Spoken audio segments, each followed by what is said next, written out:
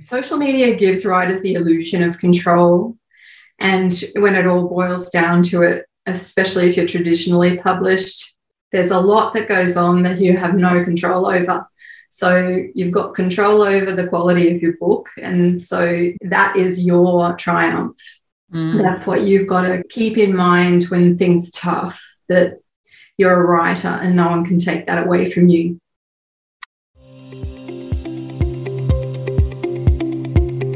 Welcome to Writes for Women, a podcast all about celebrating women's voices and supporting women writers. I'm Pamela Cook, women's fiction author, writing teacher, mentor and podcaster. Before beginning today's chat, I would like to acknowledge and pay my respects to the Dharawal people, the traditional custodians of the land on which this podcast is being recorded, along with the traditional owners of the land throughout Australia, and pay my respects to their elders, past, present and emerging. And a quick reminder that there could be strong language and adult concepts discussed in this podcast, so please be aware of this if you have children around. Now, let's relax on the convo couch and chat to this week's guest. Hi everyone, and welcome to a very special edition of Writes for Women. This episode was originally going to air at the end of June as the new release feature author episode for June, but the book that we're talking about, which is Sisters of the Resistance by Christine Wells, and I'm going to sing its praises very loudly in just a minute, was released in the US in June, but it isn't being released here until July 9 in Australia. And that whole story is one I'm actually going to be talking to Christine about as well. So we decided to actually hold this episode off until after the Australian release because we wanted to make sure that Australian readers were able to access the book and be able to celebrate the release of this book with Christine. So by the time that you're hearing this, the book will actually have already been released in Australia, so it's now out worldwide. And I'm really looking forward to talking to Christine today, not only about the book, but about her whole writing story and writing process as well. I actually put a call out on the Writes for Women Facebook community group page for questions, and quite a few came in. So by the time I combined those with my own questions for Christine about the book and a few other things, we've got quite a long list. So before I actually talk to Christine, let me tell you a little bit about her. Christine Wells writes historical fiction featuring strong, fascinating women. A bookworm from the time she could read, Christine devoured every novel she could get her hands on, begging her parents to take her to 3 different lending libraries and using her other family members' library cards so she could borrow more and more books. And I think there's quite a few of us who could relate to that.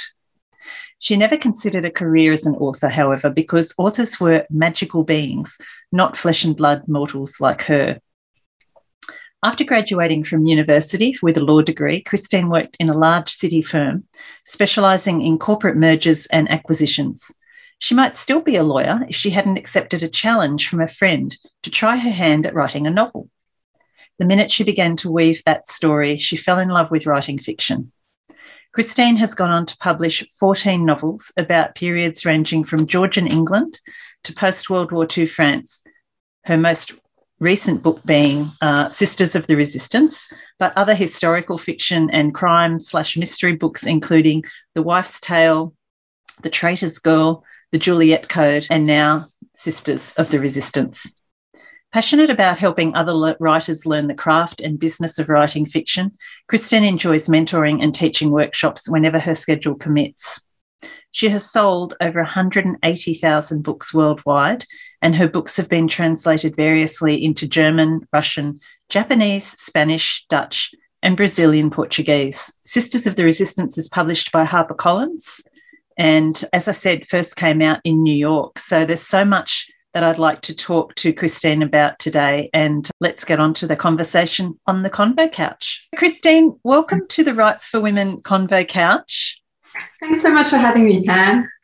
I'm really looking forward to talking to you about this book. You will have seen, I know, on social media, I've been singing the book's praises. I have to say, I absolutely devoured it. It's a book that just, every now and then you just come across a book where you start reading and you literally can't put it down. And this was one of them. So Oh, that's lovely to hear. Thank you. Yeah. Oh, congratulations. There's so much that we can talk about to do with the book, and we do have lots of questions, so we'll get going. But before we launch into talking about the book itself and about the release and everything, can you tell listeners what it's actually about? Right. Well, Sisters of the Resistance, which I say very carefully because it's got so many S's in it, is about two sisters who live in wartime Paris in World War II, 1944, and they're drawn into the resistance movement by Catherine Dior, who is the sister of the famous fashion designer Christian Dior. So each sister is involved in a different way. They don't know that the other is involved, and things progress from there.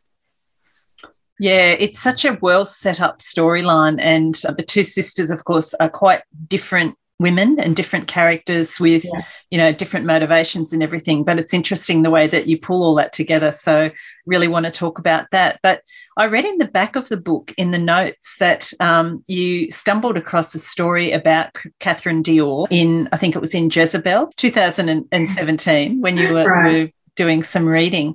And it was interesting because I read Natasha Lester's book, The Paris Secret, last year. And, of course, Catherine Dior comes up in that storyline too. So it seems to be almost something that's sort of a bit in the zeitgeist, Catherine Dior, and stories about the resistance.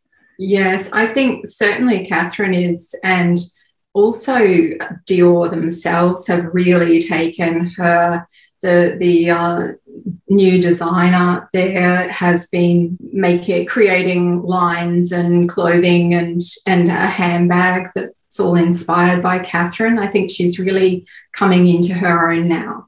But I hadn't heard that story before 2017 when I read it. And I just looked at it and I thought, how have I never heard this? And I tried to find any books on it, and there weren't at that stage. So I thought, well, I really want to write about it. And Natasha had the same idea at roughly the same time, I think. So we have both dealt with quite different aspects of Catherine's journey. So if you read them both, you won't be covering the same ground twice. I loved Natasha's book. It was just fantastic. And I must admit, I finished my book before I read hers, and I was reading it thinking, oh, this is so good. But Natasha was kind enough to read mine and give me a lovely quote for it. So we've had chats about how difficult it was to find anything on Catherine. And that's why I didn't make her the central character, because I could have made it up, but I felt that I really wanted to stay as true to what we knew as possible. So every event that really concerns her in the book pretty much happened. I won't spoil it by telling you what didn't. You can read the author's note. But yeah, she's a very interesting character, and there's actually going to be a non-fiction book coming out about her later in the year. So that'll be really interesting to read.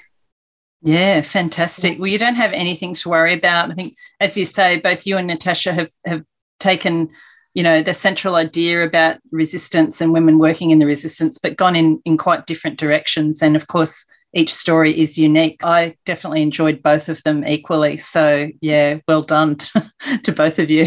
Thank you. So once you got that initial idea, about Catherine Dior, and we're quite intrigued, obviously, by this whole idea of women working in the resistance, how did you then develop that? Because it's such a big story, isn't it, really? There must have been a lot of research. And then how do you take that and distill it into a fictional story?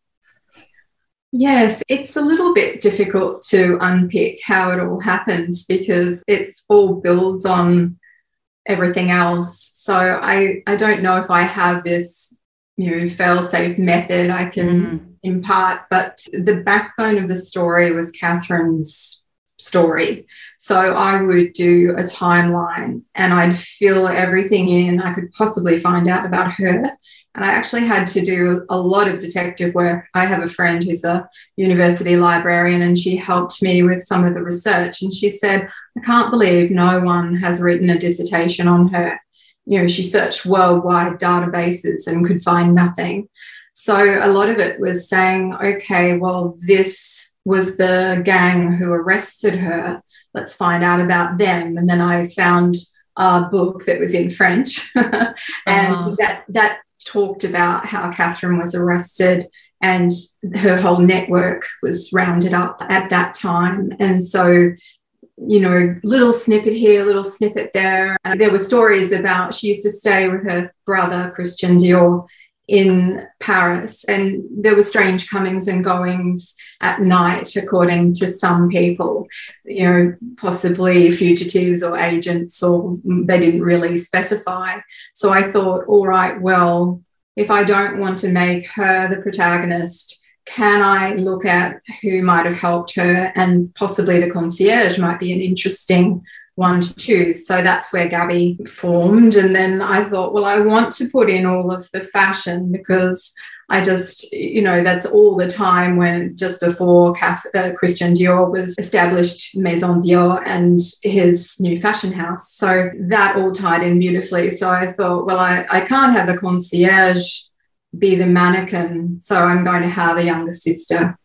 And the two of them contrast in personalities as well, because Yvette's very feisty and impetuous, and Gabby just wants to get through the war with everybody safe, and she's not really interested in undertaking any resistance work until it becomes personal. And I think so many women will join the fight when it becomes personal.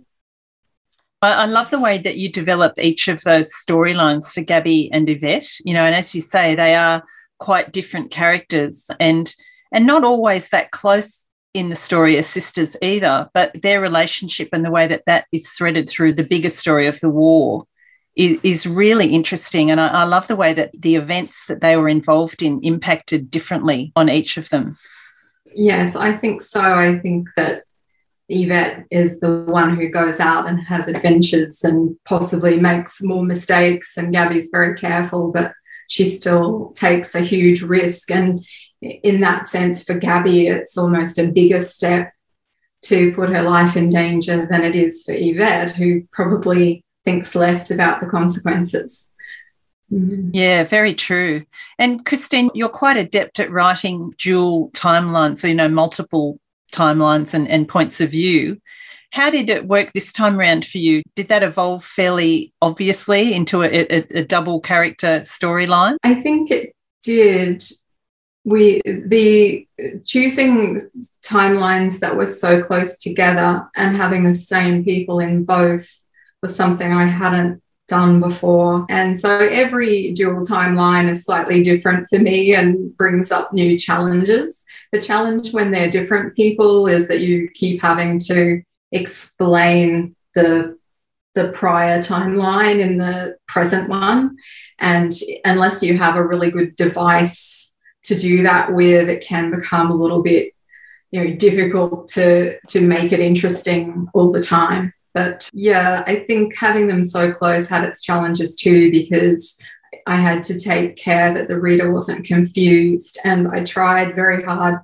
In the 1944 timeline, it's summer and it's very hot. And I say, I talk about the heat and the thunderstorms and all of that. And in the 47 one, it's very cold. And so there are all these little tricks that I've tried to use to distinguish each timeline, because I know when I'm reading, I don't always look at the date line. I always put it in, but I know that readers, skip over that. So, yeah, there are tricks to making each one distinct. Mm. And, of course, even though they are fairly close in time, it's quite a different setting, because the 1944, it's in the middle of the war. Yes. And the 1947 is post-war. And you do have different things in the setting and in the environment. And, of course, in what the characters are doing at that time too, which suggests to us straight away in that section, now we're in 1947 or now we're in 1944. Yeah, hopefully. Yeah. Although, yeah. You never, ever, very rarely do you ever get 100% reviews saying I had no problems with the switch in timeline. Somebody will always say they were confused. So I think that's just a bit part and parcel of this genre. You can't always please everybody. Every genre, I think. So apart from the two girls, there's quite a big cast of characters. The girl's mother is there in the background, and then there's different tenants within the building. There's Catherine Dior, her friend Lillian, and then, of course, there's Vidar, and there's a whole cast of characters, many of whom are based on real people and some of whom are fictional. How did you go about working out that balance between knowing, or deciding which of the real world characters, if you like, to include in the storyline, and then how to bring in other fictional characters? I think it was basically what I wanted to do with them. So Vidar I would have loved to have made him the real person that he's based on, but the real person he's based on had a wife that he married in the middle of the war, and I wanted to make Vidar Yvette's love interest. So I decided I couldn't really do that. I couldn't fictionalize it quite that much. So he is a fellow that his name was Posh Pastor, which he was Baron von Kamperfeld. And he was an Austrian who actually didn't want to join the Nazis and was imprisoned for refusing to fight, or his whole battalion, or whatever you call it, refused to join. So he is a character who I just fell in love with him when I was researching, and I wanted to base Vidar on. So that decision was almost made for me. If they were just cameo roles and I wasn't really changing anything about their particular story, I used the real person. So Christian is a character. There's Madame de Turckheim. I'm not quite sure how they pronounce that in French, but she was the chef de cabine. She was the in charge of all the models, so she was real. Who else? Jack, Gabby's love interest, was completely fictional, but Lillian was real, and she did help people escape from France. So, and she had a Swedish diplomat who helped her do that. So that part of the story was real, and Lillian was a great friend of Catherine's throughout their lives. So that was really nice to be able to use her. It must have been quite a challenge, was it? How does it compare to previous experiences with that historical fiction writing? I've based most of my historical fiction characters on real people, but I've steered clear of using real people except in cameo roles similar to Christian Dior. So, yes, it's much harder. And I was whining to my agent about it. And she said, "You can't defame the dead person, make it up." But she was only joking, really. So I made that decision. A lot of people do just make it up, and it's fiction after all. So, but it was a lot more difficult to use a real person and to feel like I was doing her justice and I wasn't trying to sugarcoat anything, or I did leave out some parts that I just didn't have the information about to write about, and I wasn't writing from her point of view. So I couldn't send Gabby and Yvette along with her at one point where she departs the story. So it wasn't appropriate anyway to tell that part for this particular novel. Yeah. So let's talk about your writing process. I want to come back to different aspects of the book in a minute, but while we're talking about all this, in terms of, you've got the research and you start to develop your ideas and the story starts to form, are you someone that then goes ahead and writes the first draft fairly quickly and then focuses more on revision, or how does that all work for you, Christine? I would love, please do what I say, not what I do. I have a terrible, terrible process that I've had for many books, and I can't seem to change it.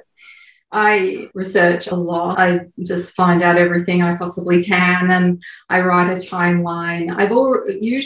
I've done enough research to do an outline of the novel to sell the book. So I don't tend to do massive amounts of research until I know the book is sold. Okay. And so this one, I wrote the entire book for this one, but I wanted to do the outline for my agent. So the book I'm writing now was sold on the outline. So my process is to work out the timeline. I use Scrivener, if you know Scrivener. Yep. For people who don't know, it's a writing software, and it allows you to have a virtual corkboard where you can put little index cards and map out the scenes that you're going to write. And I find that very, very helpful, although I don't tend to look at it too much when I go to write. So then I procrastinate and suffer much anxiety and whine to my friends, and that goes on. You sound just like me. So I'm telling you, don't do what I do, please. And then there comes a point where I know that if I don't actually get down to brass tacks, I'm not going to meet my deadline. And then I really go absolutely hell for leather and write it very quickly. And then I go back and fill in more detail because I tend to rush through, and I check all my facts. I leave a lot of hashes throughout the draft, and I put hashes next to things that I know I need to check. And then I revise if I've got time, I'll fill in all the blanks, but sometimes what goes to my editor is a little bit rougher than I'd like. And then while she is reading it, I will do another revision. And I hope she never sees this. And I'm telling you the truth. And so then it's a matter of when I get her revisions, I'll incorporate those as well. And hopefully by that stage, it's really polished and ready to go. So that's my process. It's great to hear that you're not super organised and that you do procrastinate. I love it. No, Natasha Lester is a book ahead, and so I wish I had a bit of her in me, but it doesn't seem to be that way. Well, like you say, this has been your process for book after book, and I think we all just have our own way of working, and we'd like to change it in many ways, but that's how we work, isn't it? Yes, well, I vow every time that it will change. I know, me too. The other thing I wanted to talk to you about to do with the book itself, Christine, is the setting, of course, is in Paris. And, you know, any book that's set in Paris, I'm all over because I just love Paris. I've been there numerous times, and anything that's going to take me back there is wonderful. But I mentioned in the intro that the setting is so beautifully described, and the streets of Paris, even though it's in wartime, I got such a great sense of the place. And I just wanted to read, I've just got a couple of little excerpts for people to hear, and I was going to ask you about how you go about getting such beautiful details. So I hope you don't mind me reading these couple of short little bits. No, not at all. So the first one is Gabby coming up to the house of Dior. It says, it was like stepping into an expensive cloud, she thought, peering around her. Monsieur Dior had outfitted his domain as elegantly as any of his beautiful mannequins. The walls were the most exquisite shade of pearl grey, the mouldings picked out in white like piped icing on a cake. Swathes of grey satin at the windows whispered of luxury. Crystal chandeliers and brass light fittings shimmered and gleamed. Everywhere there were flowers, white lily of the valley, Monsieur's favourite, sweet peas, roses, blue delphiniums. The beauty was almost overwhelming and somehow utterly right. And through it all, the salons breathed a new fragrance, a most exquisite scent, fresh and floral. The one Christian had named after Catherine. He had called it Miss Dior. So that's the first one, which I just love. I can smell that and just see the flowers. And the other one is an outdoor setting. The Rue de Faubourg Saint-Honoré was lined with tall white buildings with red awnings over their doors. Many of Monsieur Lelong's rival couturiers were to be found on this street, and even though several ateliers lay dormant now, the air still reeked of luxury. The street was narrow, and she had to concentrate as she weaved in and out of traffic and pedestrians. But she could never pass the empty president's palace without a pang of shame. The French government had abandoned the city to the Germans and fled in the night, leaving Parisians like her family to carry on as best they could under the new regime. A shout and a scuffle further up the street caught her attention, and her chest tightened. What this time? Since the Normandy landings, the Boches had become even more brutal than before. She pedalled slowly toward the commotion. There were tall men in black uniforms on the sidewalk across the road. Gestapo stomach turned over. Raids usually took place under cover of darkness. It was unusual to see a disturbance in a genteel street at this time of day. And then it goes on to describe what happens next. But it's interesting, Christine, I'm teaching at Australian Writers Centre, and this morning working on some online writing with students and talking about blending these different elements of the writing, you know, the bringing in the senses, blending the narrative with the thought and the dialogue. Can you talk a little bit about that process for you and how that all comes together, probably, I'm imagining, in the revision part? Yes, I am very terse with my first drafts, as I mentioned. So a lot of the time I'm going back and filling things in. I think that one of the Maison Dior was one I put in at the start because I found this description and I just loved it. So that went in, and it really gives an atmosphere. But usually I'm having to fill in details later, and I teach workshops too. And what I always say is we're all too busy to be reading screeds and screeds of description. In the old days, they would have pages and pages of it, and it was all very lovely, but you are sort of wanting the story to get going. So I always think to myself, well, the character is saying this, not just some amorphous narrator. In my books anyway. Other people might do it differently. So what's their attitude to what they're seeing? You know, do they notice anything new? Because a lot of the things they won't notice. I mean, you have to have a bit of leeway because you have to describe things for the reader. But I wouldn't put more than a sentence at a time that isn't something that the character is seeing and thinking about and having an opinion on. And I think, you know, there are exercises you can do where you say, well, why don't you write about this room from the point of view of somebody who thinks it's in really bad taste?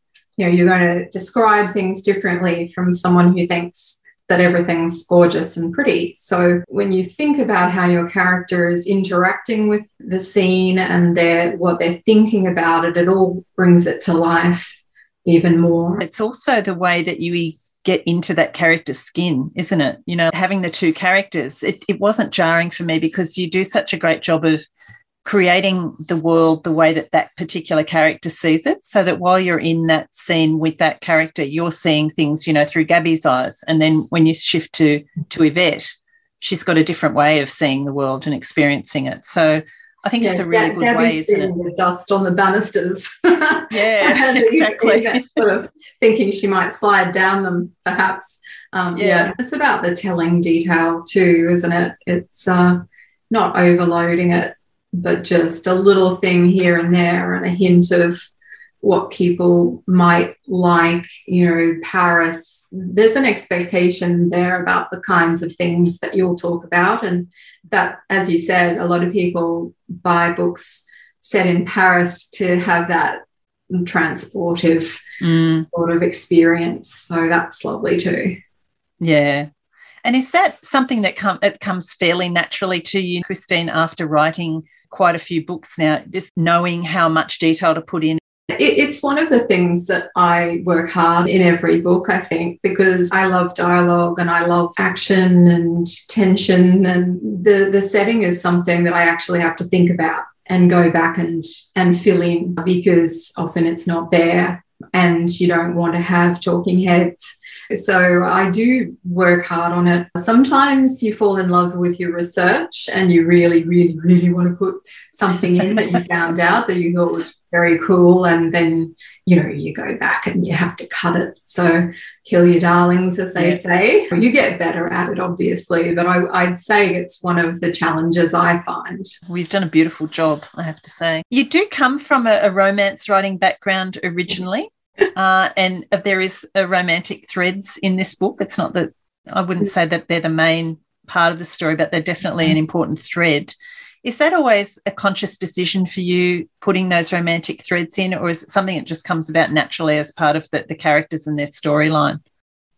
I think that these days it comes about naturally, and if there isn't one that comes up, I won't really worry too much about. I think people like a little bit of romance, and in everyday life, most people have a romantic story, but I won't worry too much if there isn't one, or if I'm writing about a real person and the romance isn't really part of the journey that they're taking at that. Sometimes it's a part of their life where they're already married, for example, and there might well be a conflict. With the book I'm writing now, she gets married fairly early on in the piece, but then the conflict comes when she can't tell her husband what she's doing because she's doing secret work for the Admiralty and the Naval Intelligence. This is the Moneypenny book that I probably speak about. But so with that, it's not so much a boy meets girl romance, but there might be another character who has a romance. Romance to me is a particular form. So what my books have now is more of a thread. I wouldn't call them romances because I consider that to be a different form of novel where the character grows and changes in response to the love interest's impact on their life. In my historical fiction, it's the impact of an historical event that forces the change. So, yeah, but the background in romance, I mean, it's been great training, and it was historical romance too. So there was always historical elements to that. So do you consider that you have changed genres or shifted genres? How do you see that progression in your career in terms of your writing? I definitely have. And I think that all along with the romance, I was wanting to put more history in. I often wrote about historical events, and mine was set in Regency England. So I think I was starting to move towards wanting to write straight historical fiction. And so it definitely is a change in genre. The Wife's Tale was not actually the historical part of it wouldn't have been considered to be a romance at all. And the modern storyline actually probably had more of a romantic. Well, you mentioned The Wife's Tale, and I know you saw yesterday on the Rights for Women community Facebook group. Yeah, Leanne actually asked a question based on The Wife's Tale. So I'll read out the question. Thanks, Leanne Lovegrove, for the question. She said she's so looking forward to reading Sisters of the Resistance, but her question is, The Wife's Tale is one of my all-time favourite books. Any plans to uncover another legal mystery and write about it in a future book? And then there's a second part to the question, which I'll get to. Oh, yeah. Well, I'd love to, because you might know I'm a former lawyer many, many years ago now. So I really enjoyed writing the legal side of The Wife's Tale. It's a criminal conversation action, which is an old form of action where a husband could sue his wife's lover for damages because she was his chattel and the lover had damaged the goods. So, yeah, charming. So she had no redress. She had no voice. These two men would get up in court and, they would examine every little detail of this alleged affair, and she would have no voice. So that was my idea for the Wife's Tale. In The Trader's Girl, there is a barrister in that as well, based on a real barrister who became an officer. And I dropped the legal theme a little bit after that because it's really difficult to find the right case and the right angle to write about. So if one comes up, I would definitely do it. But Leanne, if you have any ideas, let me know. Well, Leanne is also, do you have any tips from going from a lawyer to a writer? And there was another question from my own Inkwell writing group from Laura Boone, who is a great fan of your work as well, and asked, why are so many romance writers lawyers? Oh, boy, Laura, I don't know. I would say don't give up your day job. until you're earning enough in royalties to really support yourself. But I'm not sure of your particular situation. So that aside, I think that, like me, you might be very used to getting straight to the point and being very brief and concise, and that's not your mandate anymore. Once you're a writer, you have to stop and smell the roses a bit. So yeah, you might be like me and have to go back and really smooth it all out and really add in some lovely detail and prevaricate a little bit. Not prevaricate. No, we don't want unnecessary words, but we probably want to expand a bit. Yeah. Yeah. Have you come across that idea before, that a lot of romance or writers in general have a legal background? Well, I think it's not really surprising, because I know I did law because I loved books, I loved reading, and you can make money. It's one of those, disciplines that you can see a career path. And when I left my job, I had all these people come up to me. There was a playwright, there was a romance writer, there was a film director right next door to me in the next office. And so, yes, I think it's one of those professions where people naturally gravitate towards it if they like reading. There's a lot of reading you have to do, and I guess avid readers often become writers. So with this book, Christine, Sisters of the Resistance, it's sold into the US first. Is that correct? Yes, that's right. Okay. And you have a US agent, Kevin Lyon? Yes, that's right. Yeah. Do you mind telling us how that all came about, the agent and the US sale? Oh, well, I probably need to go right back, because Kevin is actually my third American agent. I think romance writers get a bad rap, but actually they're some of the smartest, savviest writers around, and very business-minded. And a lot of romance writers found that before indie publishing came along, there wasn't a market for romance in Australia. It's very much a mass market paperback and now ebook based genre. And here, if the publishers can't sell books in trade paperback, they really can't make a profit. I mean, there is snobbishness, true, but I think that also it's just not economically viable for them to have a romance line. So we mostly turned to the US to get traditionally published.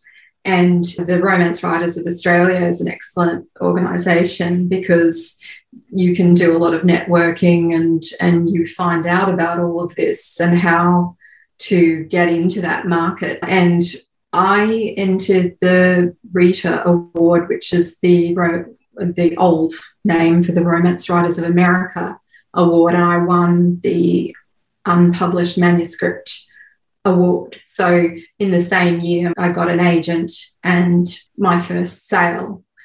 So then once you're there and you know the agents, you start to know a lot of published authors, you get to know which agents are great and they're doing wonderful things for their authors, because not every agent is equal and not every agent is the right agent for you. And Kevin Lyon had such a brilliant reputation. She had such a great stable of historical fiction authors and just loves the genre. She seemed to be the perfect agent for historical fiction. So I had an editor at Penguin approach me to do The Wife's Tale. Well, not specifically that, but she said, if you would like to do a Kate Morton style of book rather than romance, let's talk about that. So I ended up selling to her basically, myself. And then the problem with selling first in Australia, as you would know, is that if you give them world rights, they might do nothing with them. And if you give them world rights and then have a reversion back to you of foreign rights, how are you going to sell those? You need an agent to do that. And then if you have sold first in Australia, sometimes it's harder to sell rights overseas, especially to UK. So the answer for me, I thought, okay, instead of doing it this way around, I'm going to try to do it the other way around and start with the bigger market and then try to get them to sell into Australia. So that's what has happened. And, I'm extremely grateful. And then Kevin has all of the foreign translation rights, and she has an excellent sub-agent who's selling those. So Romanian, Hungarian, and Greek have been sold so far. So, well, yeah, that's the long answer, but it's sort of a process. It's really hard to start off at the top with the best agent for you for that genre. Yeah. And I mean, you've been in the game for quite a long time. When did you first start writing and publishing? I started writing around the year 2000, and it was very different then. Very, very, very difficult to find out about publishing. The internet was only something I had at work, and there wasn't a lot around. Now there's a lot of information. And then my first book I sold in 2006. Yeah. So it was quite a while. Yeah. So like you say, it's been quite a while for you to build up to the stage that you're at now. Yeah. The book's been out for a few weeks, hasn't it, in the States? Yes, 8th of June. 8th of June. Yeah. And it's doing very well. Is that right? Oh, well, I don't like to jinx it, you know, but it actually has gone back a third time for a printing. So everybody has a different measure of success. So I am pleased. I will say that. Yeah. Well, what advice would you have, Christine? We are actually going to go in a minute to talk on 4 curly questions, which is for the Patreon readership, my Patreon supporters at Rights for Women. And we're going to talk a little bit more about some of the things, the ins and outs of publishing there. But what advice would you give to people who are out there writing, perhaps seeking publication and hoping to have their books traditionally published? What advice would you give to them at this point? Try to find as Susan Mallory would say, the "oh God, I wish I had thought of it" idea, because I think that's really what set the Catherine Dior book apart from all the other ones I've done. Is it has that wow factor that's going to draw in an agent, and hopefully, if it's your first book, you will end up getting a substantial advance. You've got no track history. I think there's this myth that there's a ladder in publishing and that you start at the bottom and you work your way up. And that's not really the case, I don't think. I think that you can start close to the top of the ladder if you've got a good book and a great book, and that all comes down to your premise. Is it something that you can put into a sentence and people will go, wow, I really want to read that? They know exactly what it is. They know what genre it is. And, it's like flicking through a TV guide and you see some tiny little description of something that you don't know anything about. What is going to make you want to go and spend time with that? That's what I think people should think about. And also, if you're a debut author, you think you've got no power, but actually debuts are shiny and new, and publishers go wild for debuts. Much harder to get a publisher interested if you're a mid-list author, and you've got to really show them that this new idea is going to shoot you to the stratosphere. It's much easier for them to take something completely new, package it and send it out there to excite people. So, yeah.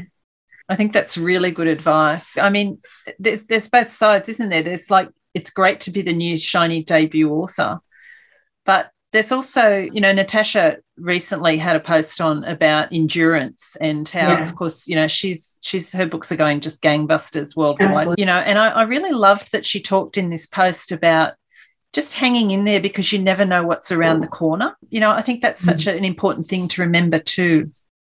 I think that's right. And luck sometimes finds you, what is it? Preparation. Success is luck meeting preparation. And there's bad luck in this business. And, I've been through things where my publicist left the week before publication, and all sorts of things happen to you. I know people who had books out on 9/11 and nobody was buying books. But then there's good luck too. So if you just keep at it, keep swimming, and for the old jaded people like me, I'd say, and me, a wise woman once said that a great book is a writer's triumph, a best-selling book is a publisher's triumph. There are so many things publishers do behind the scenes that you don't even know about that help to sell a book. And I think there's this big myth, I'm going to say it, I'm going to be brave, that social media sells books. And for some people, it really does. I'm not going to say it never does, but I think that social media gives writers the illusion of control. And when it all boils down to it, especially if you're traditionally published, there's a lot that goes on that you have no control over. So you've got control over the quality of your book. And so that is your triumph. That's what you've got to keep in mind when things are tough, that you're a writer and no one can take that away from you. I love that, yeah. And that whole idea that the best way to sell your next book is to write it and to really make it as great as it can be. Yes, absolutely. I'm going to go back a little bit, Christine, and ask you if you can remember, putting you on the spot a bit, what was the elevator pitch for Sisters of the Resistance? The one sentence, this is my book. Catherine Dior, sister of the famous fashion designer, was a member of the French Resistance. That sold it, basically. Yeah. Because you've got that id factor, that glamour factor, and you've got the fascination of this courageous woman who sacrificed so much and suffered so much. So that juxtaposition is really, I think, enticing to a lover of historical fiction. And especially, Paris, no one can deny Paris is a popular setting in historical fiction. Yeah, that captures it beautifully. Well, we are going to go on to have another chat in a minute, but in the meantime, I'm pretty sure Sisters of the Resistance is out here on the 9th of July. Is that right? 7th of July. Okay, so it'll already be out when this goes to air. Where would you recommend people buy it, and where can they find you online? Well, it should be available where all good books are sold. Booktopia, I know, has sent out their copies already, so my friend in New Zealand already has one. And, of course, Dymocks. Dymocks has given me so much support over the years, so I have to give them a bit of a plug. Big W probably will have it. So, yeah. Yeah. And are you at christinewells.com? Christine-wells.com. And on Facebook as well. Yes, and Instagram. I do a lot on Instagram, actually. Yeah. Well, it's been really lovely chatting to you about the book and about your writing process. And, as I said, I absolutely loved it, and I know it's going to go so well for you. So congratulations. Thanks very much, Pam. I appreciate it. Thanks, Christine. Thanks for listening to Rights for Women. I hope you've enjoyed my chat with this week's guest. If you did, I'd love it if you could add a quick rating or review wherever you get your podcasts so others can more easily find the episodes. Don't forget to check out the backlist on the Rights for Women website. So much great writing advice in the library there. And you can also find the transcript of today's chat on the website too. You can find details on the website on how to support the podcast through Patreon and get exclusive access to the extended audio and video of the monthly craft episode. On a personal writing note, my current release is All We Dream. If you'd like to know more about it or any of my books, you can connect with me through the website at rightsforwomen.com, on Instagram and Twitter at W4W Podcast, the Facebook page Rights for Women, or find me and my writing at pamelacook.com.au. Thanks for listening, have a great week, and remember, every word you write, you're one word closer to typing the end.